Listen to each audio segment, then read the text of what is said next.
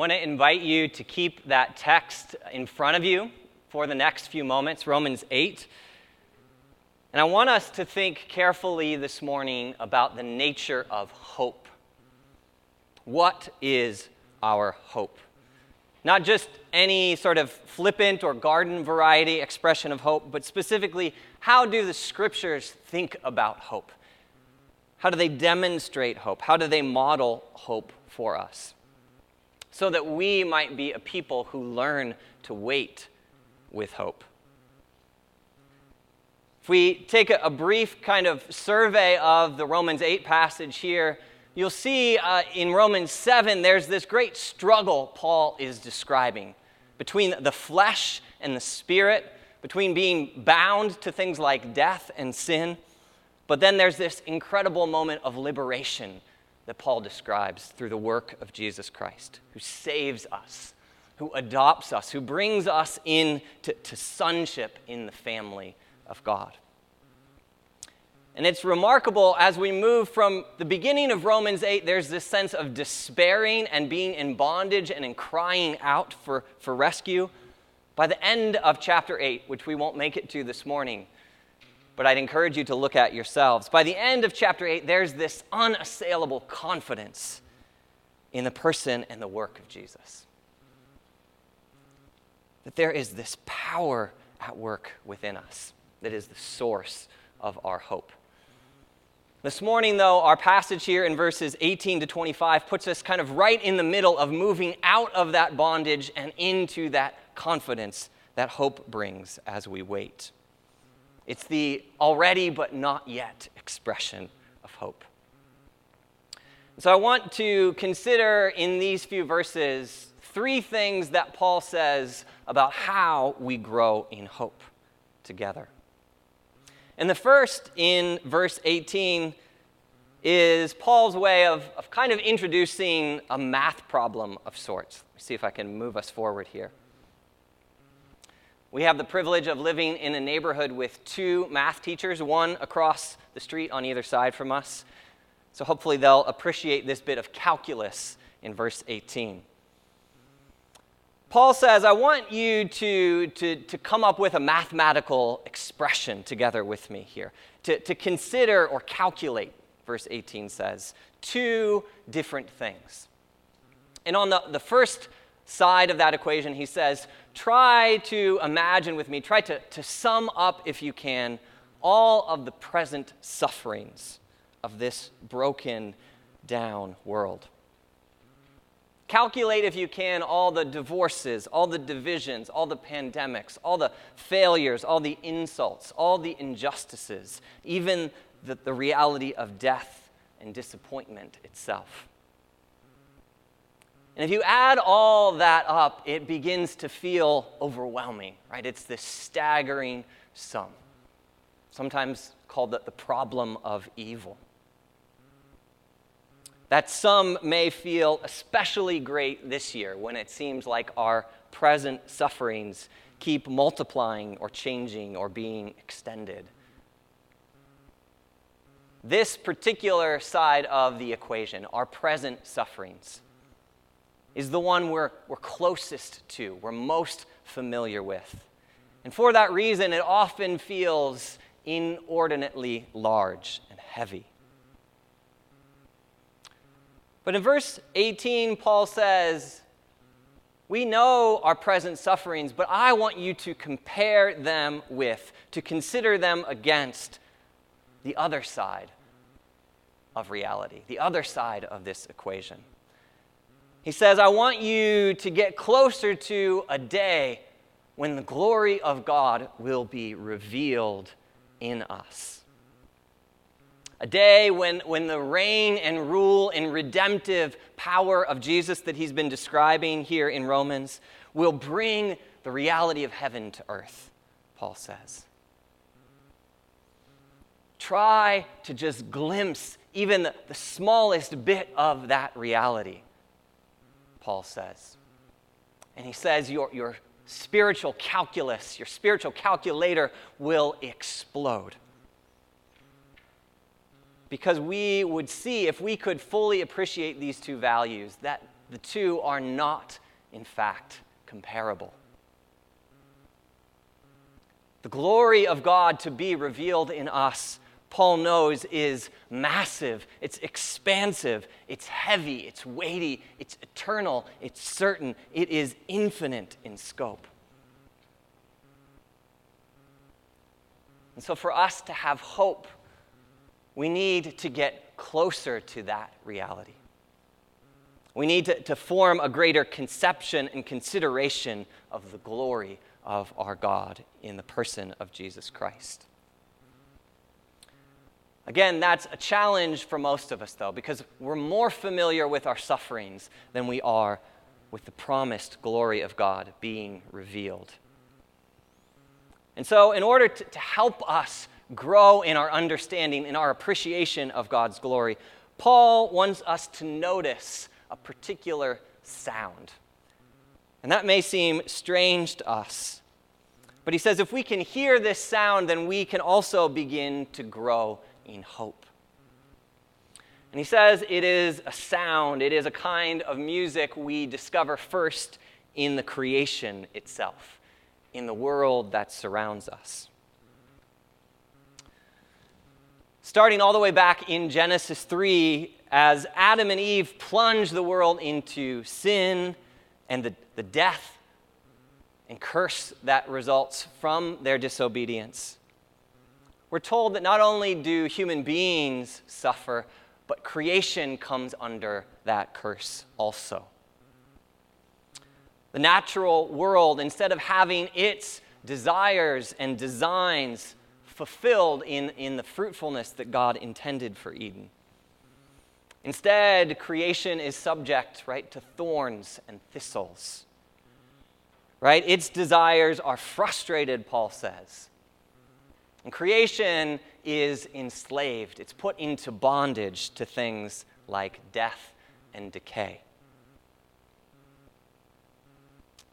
Paul wants us to know that we are not the only ones enduring this present suffering. Right? Creation has its own burden that it's bearing. Now you might say, none of that sounds very hopeful, Dave. Right? Isn't this supposed to help us grow in hope? But in verse 22, Paul wants us to pay attention to how creation responds to its subjugation, to its bondage, to its present sufferings. Paul says if we listen to, if we notice the creation that surrounds us, we hear it is making a particular sound. Paul says all creation is groaning. Verse 22, it is groaning as in the pains of childbirth right up to this very moment. Creation, Paul says, sounds like a woman in childbirth who's nearing the end of that labor and delivery process. She's entered transition and she is about to bring that child into the world.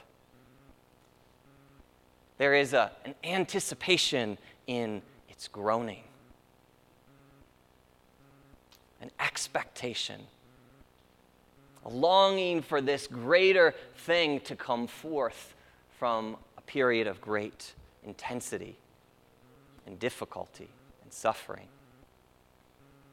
And what we need to understand, Paul says, is that groaning is, in fact, the sound of hope.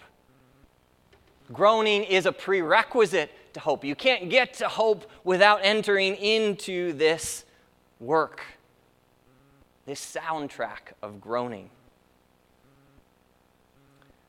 And if you think about groaning, groaning is not grumbling. It's not complaining or just agonizing over that which is broken.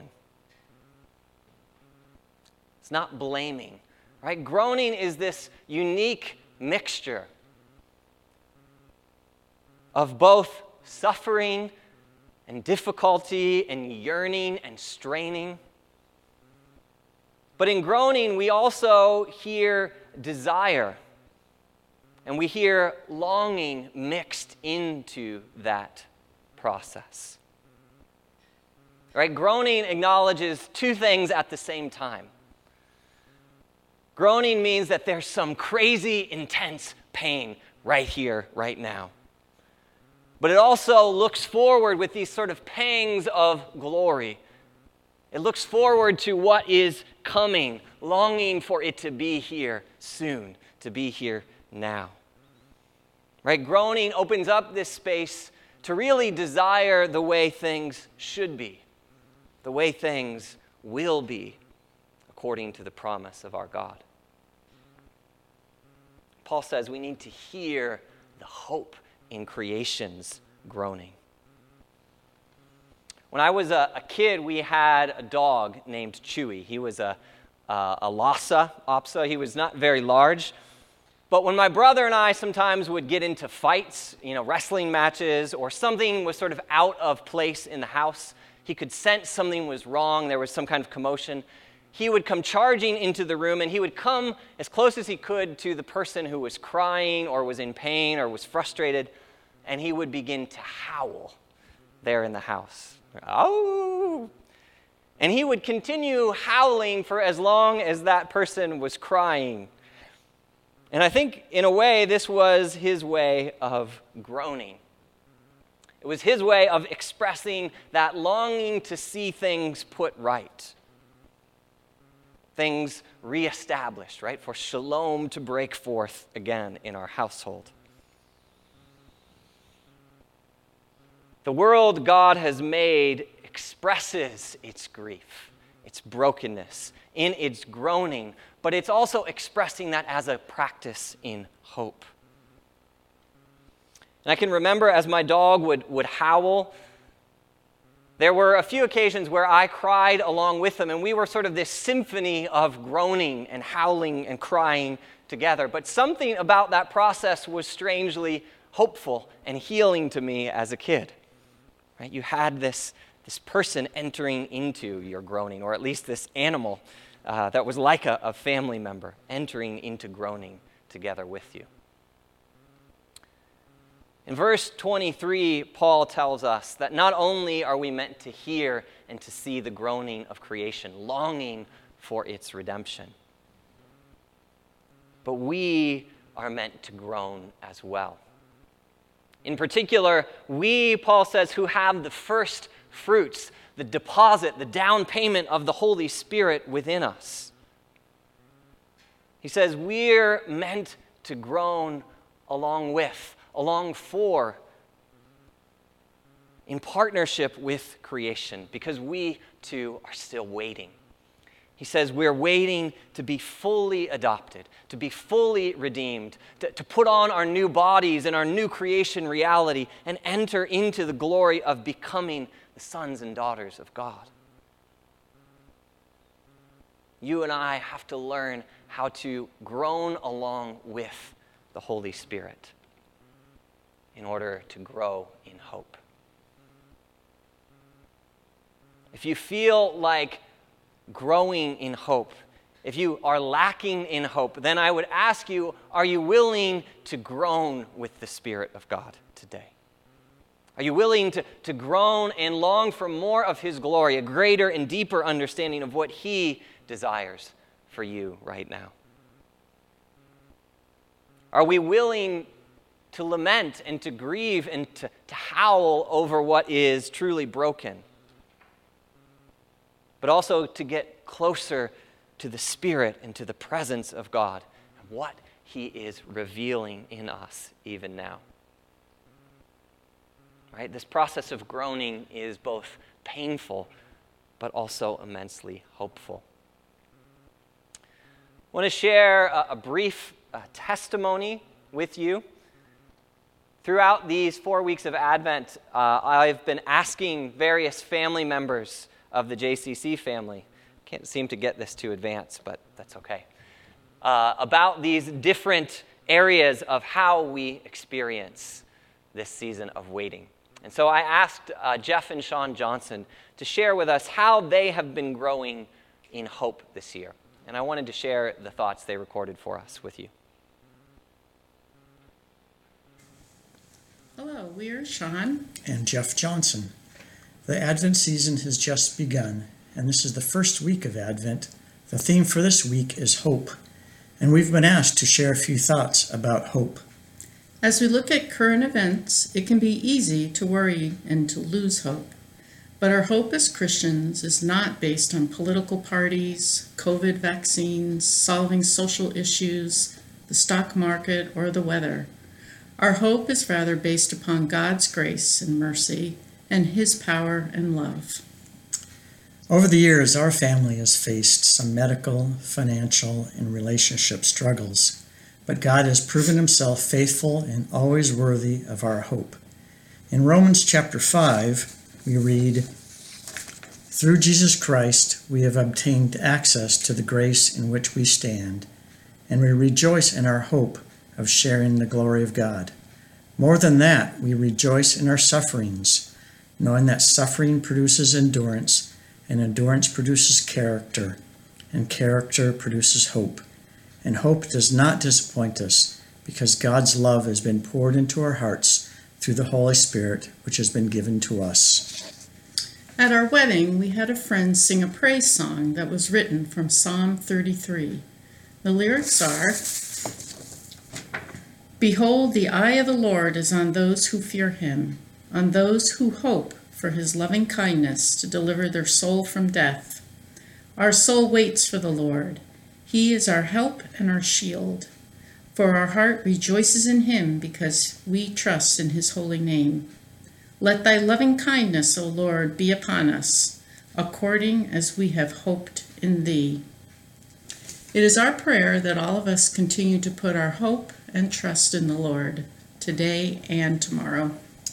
And just as people in the Old Testament voiced and wrote about their hope for the coming Messiah, we too hold on to and express our hope this Advent season because of Jesus.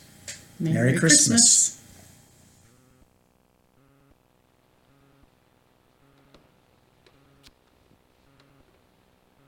I want to finish our time in this passage this morning, here in verses 24, 25, by pointing us toward prayer. And in verse 24, we're told that we have been saved into this great hope. Right? Paul's going back a few verses earlier. He says, creation was subjected, it was almost cursed into a place of hoping and waiting for us to become God's sons and daughters, to be His true children. But then in verse 24, he says, we have not been cursed into hope. We've been saved. We've been redeemed into this new hope in which we now stand. So let us grow in our hope. Right? Grow toward that future reality of glory God is bringing. His healing, His wholeness, His communion with His Spirit that's present in us. Paul says to be a follower of Jesus is to have this hope. But he says by definition, hope is something promised, something on the way, something not yet visible. We can only sort of intuit and feel it and sense it and groan for it with the Spirit's help. The promise of hope is something we do not yet fully possess. So he says we must wait patiently. We must let hope fill up that time of waiting with eagerness and anticipation. So I want to ask our worship team to play some music for us quietly over the next 4 or 5 minutes. And in place of their singing, I would invite you into a time of prayer now. If you're alone, you can pray quietly in your own space.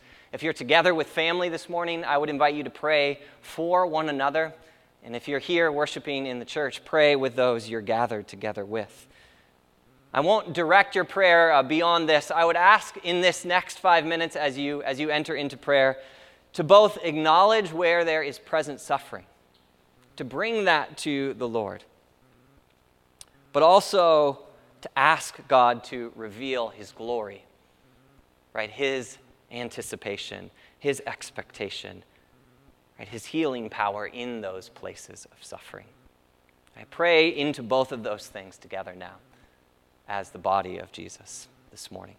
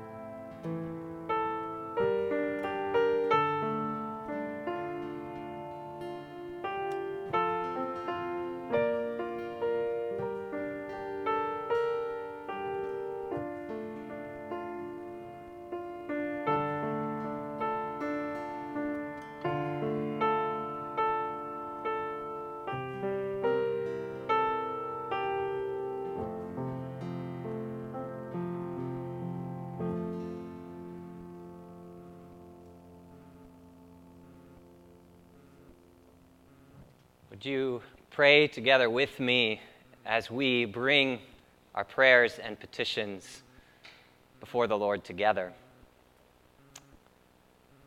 Lord, we are grateful that you have placed your Spirit in us to cry out to you, that you make intercession through us, for our own needs and concerns, but also on behalf of our brothers and sisters who we are one body with. Lord, I want to pray this morning for Phyllis Van Horn and the whole Van Horn family. Lord, we pray that you would bring them your strength and your peace as Phyllis has lost both her mother and father in the past few days. Lord, we pray that you would encourage them as they are together with one another, that they would know that space of both bringing their grief to you, but also encountering your glory together with them. And the promise of the glory yet to be revealed. Lord, we pray for Jan and Steve Shanks. We pray for Steve as he is recovering from surgery in Boston at Mass General. Lord, we pray for his care, for his continued recovery. Lord, we pray for our teachers and students who are re-entering the classroom tomorrow and in the weeks ahead. Pray for our college students who are finishing final exams. Lord, we pray for endurance. We pray for your protection. We pray for your encouragement in their spirits. And Lord, would you grow together in all of us a greater sense of your hope, that what you have promised is coming to pass. Lord, help us to enter into that present and also yet coming reality today. Do you lead our spirits now in worship together? In Jesus' name, amen.